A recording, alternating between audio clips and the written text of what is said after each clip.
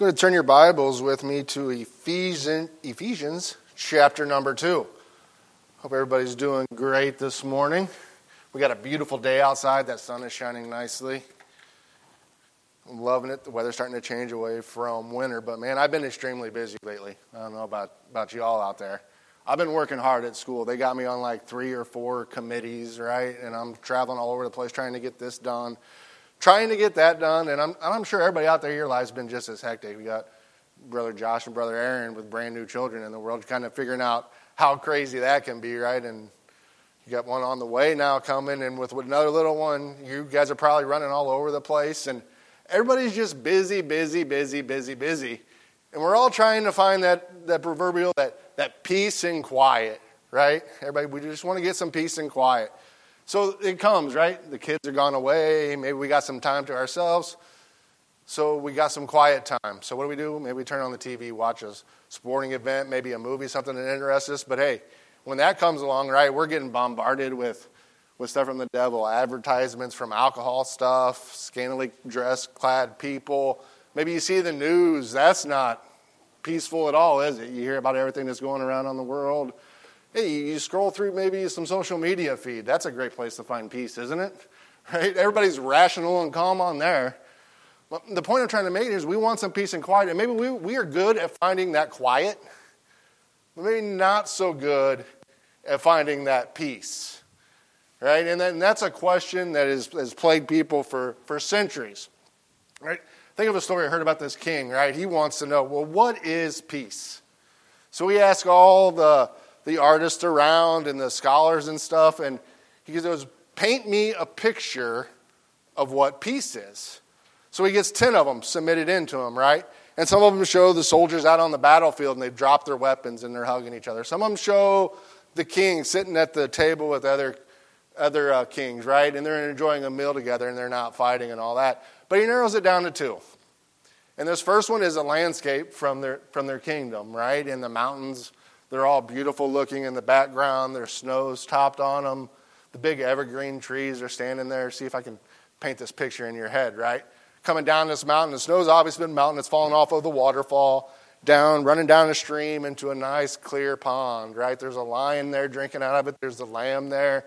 Everything's in peaceful and harmony. It is almost what you might think in your mind is the perfect picture of peace. Right? And everybody's thinking, man, the king is going to pick this one. This is a great one. But the king decides not to choose that one, right? He looks, he goes, I'm going to take this other one. And the people are confused because when you look at it, it's a landscape picture from that exact same scene. Only this time, there isn't the pretty green evergreen trees. They're all dust and ashes now. They've been burned away. You can't see that Snow Peak Mountain because there's thunder clouds all around. And there's a storm blowing down, right? You look down in that pond, those waves are just crashing around, and nobody can understand, like, king, why? Why do you want this one? And the king says, well, hey, look through that waterfall. What do you see back there? There's a couple little birds in a nest back there, and their mom just calm, peacefully feeding them, ignoring everything that's going on around them. And that's what true peace is, right? Is finding that peace and calm to carry on your lives, to live the way you need to live and do the things that you need to do amidst this storm, amidst all that chaos that's going on around you, right? There's 2 types of peace. There's behavioral peace. That's what that first picture was showing, right? How everything can be behaved. That's why we have laws. That's why we live in a country of laws, right? And we want everybody to behave in a certain way. But there's also psychological peace. It's a peace of the mind. And then that's more difficult to attain, right? And oftentimes that peace of the mind comes before you can have that behavioral peace. You've got to be peaceful in your own mind. And everybody's been searching for it, and the whole world searches for it. But the truth is you can't have true peace unless you have Jesus in your life, right? So that's what we want to talk about today. That's what I want to talk about today, is how we are going to receive the peace of Christ in our lives. All right, so here in Ephesians, we're here in chapter 2. Right? We're going to start off reading in verse 11. Wherefore, remember that in the time past, being Gentiles in the flesh, who are called uncircumcision by that which is called the circumcision in the flesh, made by hands. That at that time ye were aliens without Christ, being aliens from the commonwealth of Israel, and strangers from the covenants and promises, having no hope, and without God in the world. But now, in Christ Jesus, who sometimes were afar off, were made nigh by the blood of Christ. I'm going to stop right there for a minute. That's a great picture of us, right? He's speaking to the Gentiles there, right? They had no hope. They were lost. That's us before we came to Jesus in salvation, right? We had no hope. We were lost. But now we're going to have some hope. We were brought nigh by that blood of Christ. So once we are believers in Christ, we are brought nigh. So we go on from there. What does it say next in verse 14? For he is our peace, who had made both one, and hath broken down the middle wall of partition between us, having abolished in his flesh the enmity, even the law of the commandments contained in the ordinances, for to make in himself of twain one new man, so making peace. That is how Jesus brought his peace to us, right? He came, he laid down his life, he suffered and sacrificed, right?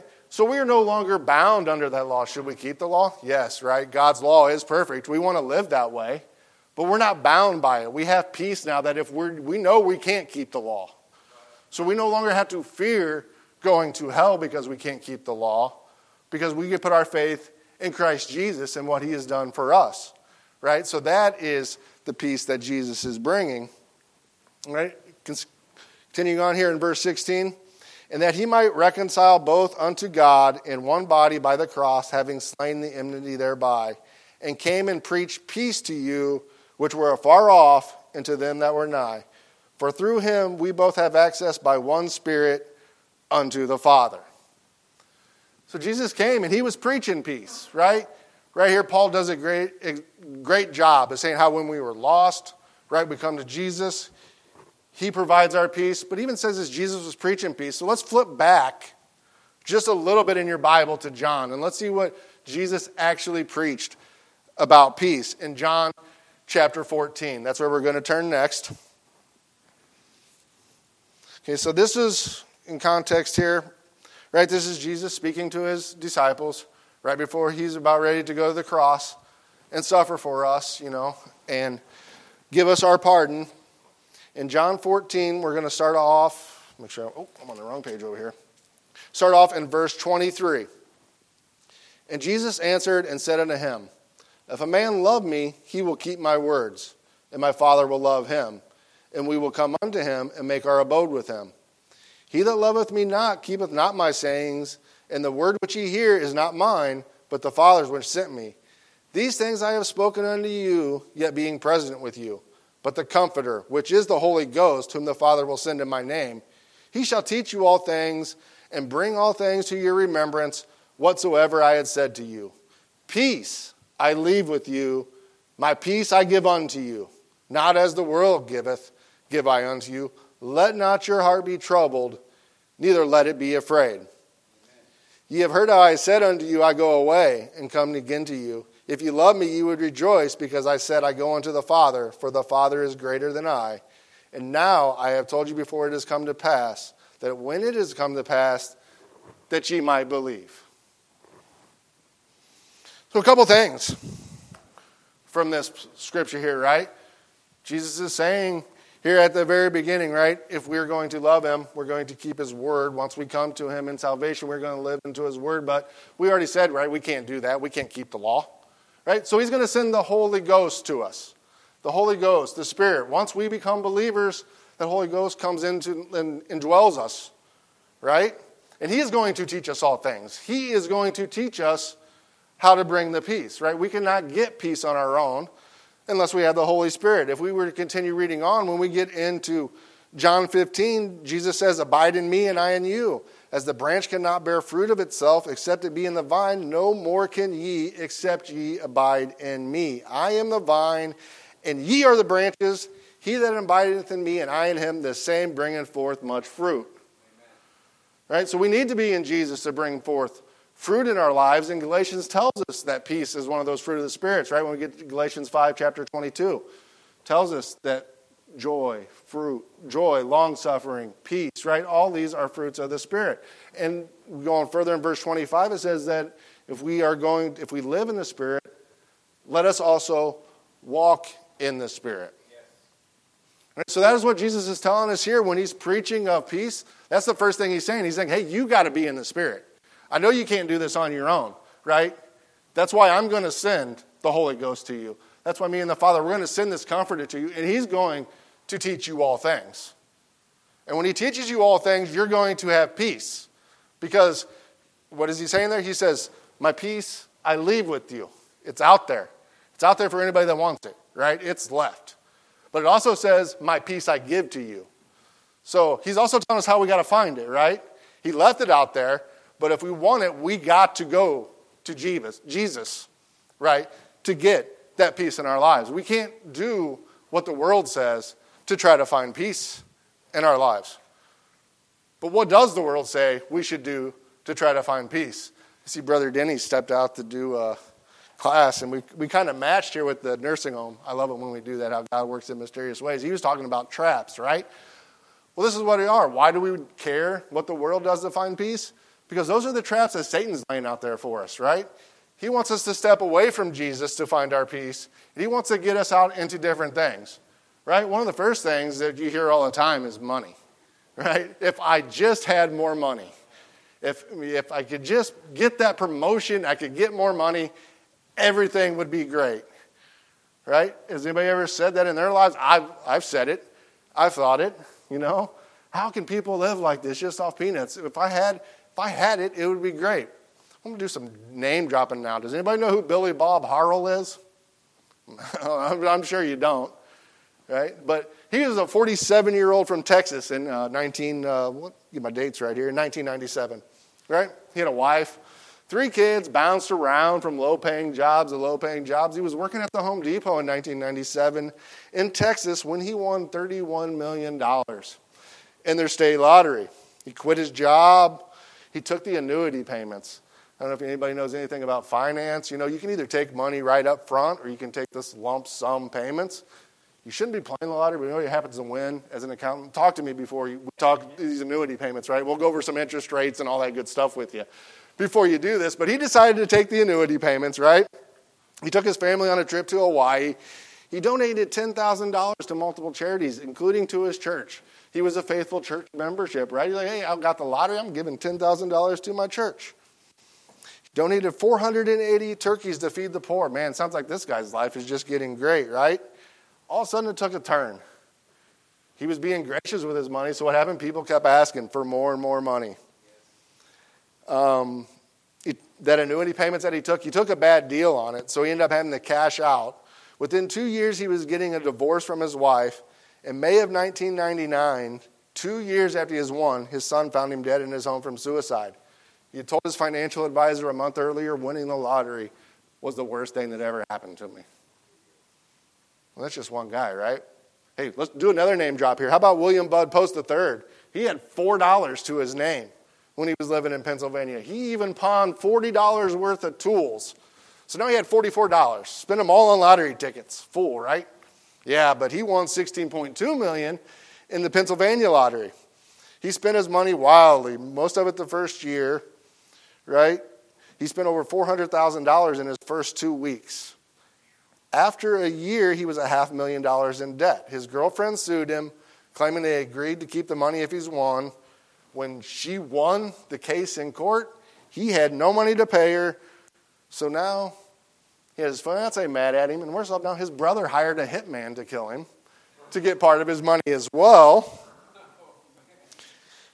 And Post was on wife number 6 at that point. It seemed like money really brought some peace and comfort to his soul, didn't it? Because 13 years later, this lottery curse victim died alone and penniless after he'd been living off welfare payments for the last 6 years of his lifetime.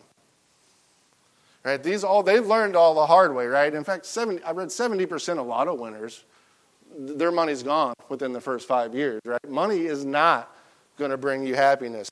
If only they'd been reading their Bible and looked at Jesus. Because in 1 Timothy, what does it tell us? 1 Timothy 6:10, for the love of money is the root of all evil. which while some coveted after, they have erred from the faith and pierced themselves through with many sorrows.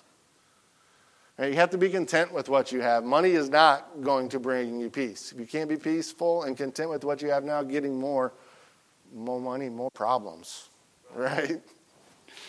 How else does the world tend to look to tell you that you can find peace and a way to get through this life? Drugs and alcohol, right? That is becoming more and more common today. Brother Denny talked about it. You can't turn on a sports game without seeing the beer commercials or anything like that. For those of you that have known me, been around here a while, you know that I've struggled with drugs and alcohol. And I always thought it might be a way to find peace. And me and Joey, we talk about this because I know he has some struggles too, right, Joey? Drugs and alcohol, it'll bring you peace, won't it, for a night? Yeah, but man, that next day. It does not make your troubles go away. It definitely does not. It just adds up, and you're just postponing it, what you're doing, right? You're getting peace because you're not thinking about anything. Proverbs tells us all about alcohol, right, and how we need to stay away from it in chapter 23, starting off in verse 29, it says, Who hath woe? Who hath sorrow? Who hath contentions? Who hath babbling? Who hath wounds without cause? Who hath redness without eyes? Wait a minute, I'm preaching on peace here. That's like the exact opposite of peace, right? Who has all these things? They that tarry long at the wine, right? They that go to seek mixed wine. Look not upon the wine when it is red, when it giveth its color in the cup, when it moveth itself, all right? At the last it biteth like a serpent, and it stingeth like an adder. These eyes shall behold strange women, and thy heart shall utter perverse things. And I can just tell you from experience, that is exactly what drugs or alcohol is going to do to you. Right? It may not happen the first time. It may not happen every time you drink. But it's going to sting up and it's going to bite you sooner or later. And it's going to get you. There's no way to find peace. All you're really doing is prolonging the hurt and the suffering and not dealing with your peace. And really adding on top of it, that making it harder to get back to the level of peace that you really need to be at in your life. All right? Drugs, same thing, right? And it's a sad society that we live in nowadays where it's becoming more and more common. I'm not sure of the exact number right now, but how many states do you think have marijuana legal in them right now? And more are trying to get there. Praise God that our state didn't pass it, right? But it is becoming more and more common. In fact, like the state of New York, they tax sugary drinks at around 35-40%, taxing marijuana at 15%. Right? The sugary drinks, that's for your health, right? We got to tax that high. We want to discourage that. Why aren't they doing without the marijuana, right? Well, they want you to do that for your health. They're claiming that's how you're going to get peace. It's going to give you peace of mind. It's going to treat you the same way as alcohol does, right? It's just going to block that out for a little bit, give you peace of mind for a moment. Right? But your troubles are still going to come back. Even some of these states, they're making legal testing centers or drug centers for meth people, for people to come in and smoke crack and do it under the watchful government. Instead of trying other ways to reach out and get these people some help, maybe instead of preaching Jesus to them, they're just saying, hey, go ahead, keep doing what you're doing. It is okay, because the world says you can find peace that way. Right? But why should we be surprised? Because even legal stuff, all right, has become more and more common. Kids with ADHD. This is a diagnosis that's getting more common. Now, I can realize it can be a serious issue for some people. So what are some of the symptoms, right? It's an inability to sit still, inability to concentrate, follow directions, wait in line, excessive talk, and actions without thinking. Sounds to me like just kind of like a little bratty kid, for the most part, right? Someone that really doesn't have any control, any parental control in their lives. But from the CDC website, it says that between the ages of 3 and 17, 10% of kids in this country are diagnosed with ADHD. All right, and what do they do for these kids? They drug them up. It's no use in these illegal drugs I was talking about, right? And they put them on these stimulants because they're all overly stimulated. So they think, hey, we're just going to stimulate their bodies, right? And we're going to keep their minds stimulated, and then that way they can maintain their focus on stuff right there. But there's some debate that whether this is even like a legitimate medical condition, all right, that needs to be in this. I was listening to a sociologist and a psychologist talk about this, and one describes it really more as a coping mechanism for kids, all right, maybe than a serious medical condition, because with the parents, exactly, Paul, because as humans, we were built with our instincts, right, to have a fight or flight mentality, right? When we're put in a stressful, dangerous situation, we're either going to stand up and fight for ourselves or we're going to flee to safety. What can a little kid do when mom and dad are fighting? When the stress of everyday life comes into the home and that little kid has to sit there and take it, right? They can't stand up and fight with mom and dad. They can't run away. They got nowhere to go. So these sociologists and psychologists say that maybe ADHD, it's a coping mechanism, right? They learn to act out. They learn to behave differently to draw the attention away, right? What does this go back to then? Well, it all comes back to having maybe some peace in the household, right? If the mom and dad are going to be peaceful, living in a healthy household, maybe we get children to grow up understanding what true biblical peace is, and they don't need these type of drugs. So how else might the world look for peace? Still going on this topic, right? Because we want to stay away from these snares. We do not want to fall into these traps. Approval or affection of others. Yes, or even, self-pleasure, right? Doing things, maybe we're going to do things, we're going out of our way because we want to get the approval of our parents. I've known quite a few people like that, right? Why are you doing this? Well, because I want to make mom and dad happy. I don't want to be a disappointment in my family's eyes. Right? Maybe the same thing with your spouse or with your boss. We're looking for this approval. And pleasing these people and getting the approval, that's not necessarily a bad thing. Right? It's not something that we should shy away from. But when it takes us away from the things of God, when we're going outside of His will in order to get their approval, that's where we start to become an issue. We're finding our peace in Jesus, not in these other approvals. Right? And I even see it with the affection of others. Being a single guy in today's world is really, really crazy. So for those of you that are married, man, bless y'all. Because when you're trying to meet someone, there's people, the world is saying open marriages are the thing now.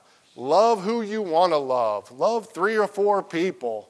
And I get bombarded with this all the time when I'm out there, hey, why don't you come join me and my wife? Just, that's what the world's going to tell you because they're not happy. They're not peaceful in their own relationships, right? So they think physical affection, the attraction of another, that kind of touch is going to bring them peace. And let me tell you, it is not going to happen. Peace does not come that way. And kind of wrapping it up here on what the world looks for to peace, of course, there's the other religions in the world, right? It seems like Christianity gets dogged on a lot in the mainstream, in the media. But when it comes to other religions, hey, they're okay. Go find Allah. Get your peace that way. Okay? Buddhism, Hinduism, that's okay. But, don't get peace through Jesus. Don't mention the name of Jesus. Okay? Some of them maybe not even believe in a God, believe in that self, right? A meditation. You get there and you sit down and you just clear your mind, right? Before I got saved, I actually thought about taking up this meditation, Connor. It's got to be better than sitting around doing nothing, right? Oh, come on, nobody laughed at my dad joke there. That one went right over by his head. All right. But there's even some new religions in the world, but maybe they're not new because Ecclesiastes tells us there's nothing new under the sun, right? But the religion of science and the religion, the environmentalists, right? They're trying to find peace that way. Why do you think there's so many activists for climate control nowadays, right? That is their religion, right? That's what they believe. They are actually worshiping Mother Earth, and they get their peace and joy out of life from the activism that they do instead of looking to Christ. But that is not the way that God wants us to find peace, right? None of those ways. Not like the world. We got to avoid those traps. Amen. All right? He wants to give us peace when we look for Him. All right? And when we look to God, and the message I'm giving this morning to a room full of Sunday school people, I'm assuming most of you, I know you're all believers, right? There may be some of you out there that aren't believers yet, and I'm going to get to you in the camera in a minute. We'll call that foreshadowing. All right? But God, as believers, He wants us to come to us. So you might think to yourself, Well, I'm a believer. I have come to God for peace. I have turned to him. I have asked him for peace. Why is all this still going on? Why do I still have all this clamoring in my head? Why is all these people out here still getting on my nerves? Right? Well, if you think real hard, I think we all know two possible reasons for that, right? One, we live in a fallen world. You're not going to get away from the conflict of the others, from that, right? And second, if we had all that kind of peace all the time, I don't know about you, but I think I might get a little bit prideful in myself. I might be thinking, hey, I must be doing something right here. Look how everything's going for me, right? So, and the Bible gives us examples of this, right? And it shows us how God, even though Jesus is preaching peace, he's giving peace when we go to him, that not everything is going to be peaceful all the time around us, right? We get some thorns put in our side, stuff on there, because God has some work to do with us with these thorns. So what are a couple of the thorns that we have? Well, first we have some thorns that cause us pain, right? If you flip in your Bibles, I'm going to turn here to 2 Corinthians. We're going to read where Paul, in chapter 12, 2 Corinthians chapter 12, we're going to read about a thorn that was given to Paul, a thorn that caused him some pain. So again, that's 2 Corinthians chapter 12, starting off in verse 7. Unless I should be exalted above measure through the abundance of the revelations, there was given to me a thorn in the flesh, the messenger of Satan to buffet me, lest I should be exalted above measure. For the thing I besought the Lord thrice, that it might depart from me. And he said unto me, my grace is sufficient for thee, for in my strength is made perfect in weakness. Most gladly, therefore, I would rather glory in my infirmities than the power of Christ may rest upon me.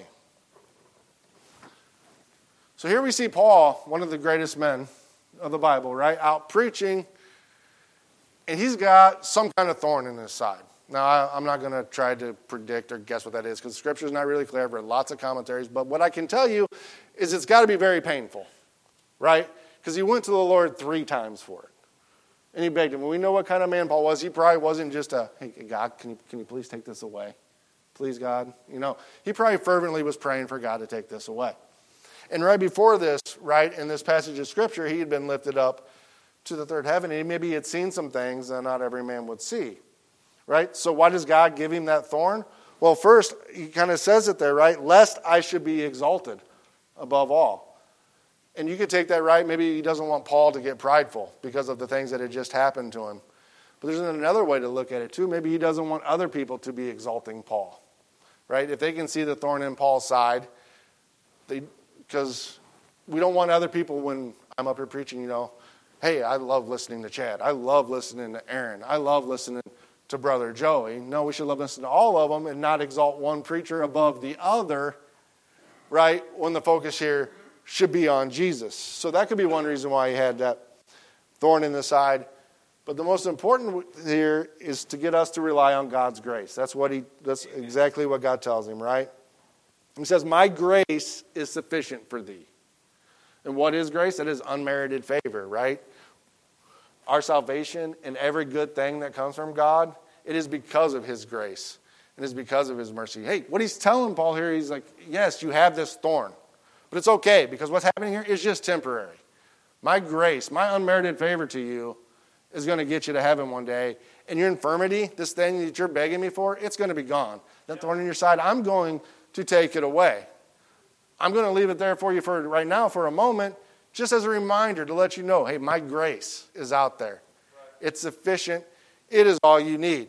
It is only here for a little while. That pain will go away. Trust in me. Let not your heart be troubled, as we said before. Have some peace. Amen. When these infirmities come also, too, it doesn't stop your work for God. I want to do one more name drop here. Has anybody heard of Eugene Monroe Bartlett Sr.?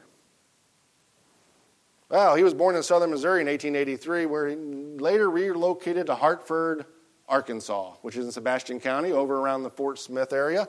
He's been credited and known more for the Southern gospel music era, except for one person who he actually trained himself underneath him, which goes by the name of Albert Brumley. Does anybody know Albert Brumley?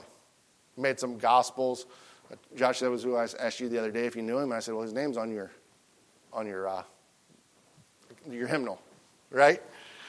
But this Eugene Monroe Bartlett Sr., so he was one of the Southern Gospel's founding fathers. He started his Hartford Music Company in 1918. He traveled all around the South training people to sing. He put out a bunch of hymnals, right? He got gospel music kind of started.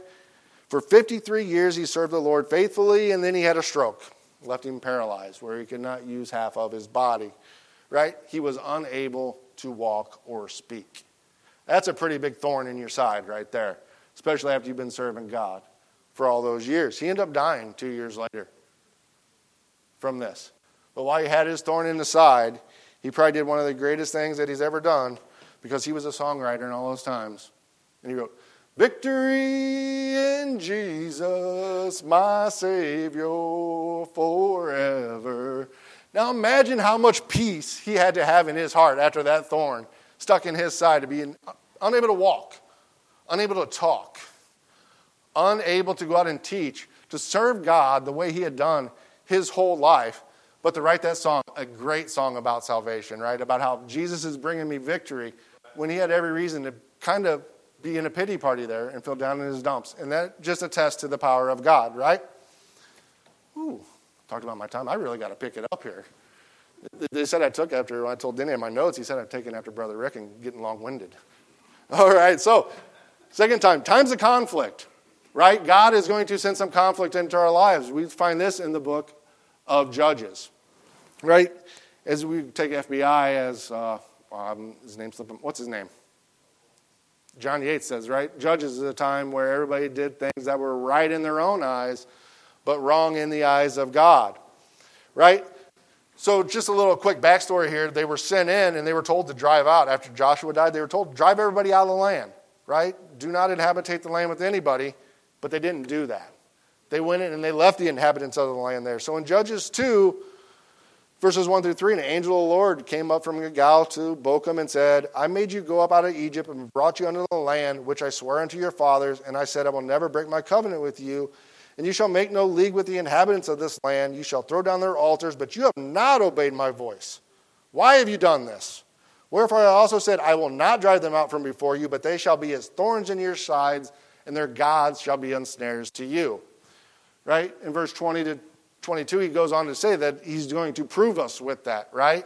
We have some more thorns in the side. We have conflicts that are coming from other people now in our lives, right? Not pain, not suffering, but coming from other people. Why? To prove us, to prove us. I prove my students as a teacher, right? I make them take tests. It's not because I'm angry with them. It's not because, I want to say, look how dumb you are. No, it's because I want to make sure they're paying attention. I want to make sure what I've told them has sunk in. Right? That is what God is doing with us when he sends these thorns. He's like, hey, I've given you the instructions right here. I've told you what to do. Right? I've given you examples. I'm proving you now. I'm testing you. Show me that you know what I've told you. Show me that you've read it. Put it into work in your life. Right? And we can find, too, kind of a parallel in our own lives. Right? These Israelites, they were getting proved here and tested because of two things. Right? First, they did not do what God told them to do. He told them to drive them out, but they didn't. Second, they did what God told them not to do. Right? So they're kind of two separate things there, right? He told them not to make inhabitants with them, not to go and worship their gods. And that's what they started doing. All right? And during this time, when that happened, God would raise up a judge, right? And peace would come. And they'd have some peace because now they're going back to God's word. And then all of a sudden that judge would go away and they'd drift off. Isn't that how we are in our lives, right? We're talking maybe our bosses, our neighbors, our co-workers. Those conflicts come around, and we're staying in God's word, and we're being faithful, and we're doing the things that God tells us to do. We have some peaceful relationships there, right? But as soon as we step outside, maybe we get a little snappy with our lips, right? We don't hold back that tongue when we should be holding it back. We get a little out there, now it just all starts piling on, and now our peace is gone, right? Kind of an example from the Judges. All right, so how do we receive and maintain our peace? We've got about 5 more minutes here, all right? Well, first we got to accept Christ as our Savior, right? Peace is only coming through Christ. And for you, as I said before, for those of you that are here, I'm going to assume most of you are saved. But if you're watching on camera right now, and you've not accepted Christ as your Savior, all you need to realize is, hey, you're a sinner. You know what? But I'm a sinner too. And Christ died for people like us. And if you were to just say, Christ, accept and know that he did that for you and accept him as your Lord and Savior, he'd forgive you and give you some peace too. But once you've done that and you've accepted Christ as your Savior too, come to church, right? Hebrews 10 tells us not to forsake the assembling of ourselves together so we can exhort each other, right? There's been times I don't want to be here. And I'll come and sit there, and man, something in the message gets me, right? Or I'll be sitting there, and Miss Sutton's not here right now. I'm sure she'll be here at church. Somebody like her will come in, and I'll be like, man, I don't want to be here. But her husband just passed away, and she can barely move, and she got out of bed, and she came here. Had someone when I first started attending church said, you don't come to church sometimes always for yourself. You do it for other people. When they see you there suffering, if they know you're going through something, that's an encouragement to other people. Right? And if they can see, hey, if he can come here and have peace, I can come here and have peace too. Right? Second, we need to stay in God's word. Read the scriptures daily. Right? Memorize it. Live it out. As it tells us in Deuteronomy 11, therefore you shall lay upon these words upon your heart and in your soul. Remember, we have to know, if we want to have peace while we're going through our day-to-day lives, right, we got to have these scriptures handy. Be ye angry and sin not, right? For we know all things work together for those that love him and are called according to his purpose. For God so loved the world that he gave his only begotten Son. These things we should be able to recall them quickly so when those times of stress and those times of unrest hit us, we can pull them back up. But if you continue on here in Deuteronomy, it says, and you shall teach them to their children, and thou shalt write them upon the doorposts of thine house and upon our hands, right? We're supposed to act them out too. It does us no good if we know all these verses and we're not acting them out in our daily lives, right? We can pray it, we can ask for it, but if we're not acting on it, it does us no good. And finally, pray to be filled with the Spirit. As I said from the very beginning, finding peace is not something we can do on our own. It has to come from Jesus. We have to continually be asked to be filled with the Spirit. We cannot do it on our own. We can see this like in Acts chapter 3, right? Peter and John, they went down, they healed somebody down by the beautiful gate. They got pulled in front of the Pharisees. They got questions and all this stuff. So they were obviously working in the Spirit right there, right? When they got let go, they went back in. They told the story to the rest of the disciples. And what was the next thing they did? And when they had prayed, the place was shaken where they were assembled together, and they were filled with the Holy Ghost, and they spake the word of God with boldness. So here was Peter and John. After they had just performed a great miracle, they were filled with the Spirit then. They didn't stop them from praying again. We got to constantly be praying to be filled with that Spirit so we can have the peace and love of Christ in our hearts. Let's pray. Heavenly Father, thank you for this chance to come up and speak your word in front of the people. I hope what I said was Spirit-led and that someone in the audience may have been able to take something out of it, that they can find some peace in their lives. As we move forward this morning, God, we just pray that you bless the worship service and the morning message and everything we do. We want to do it to give praise and glory to your holy name. In Jesus' name, amen.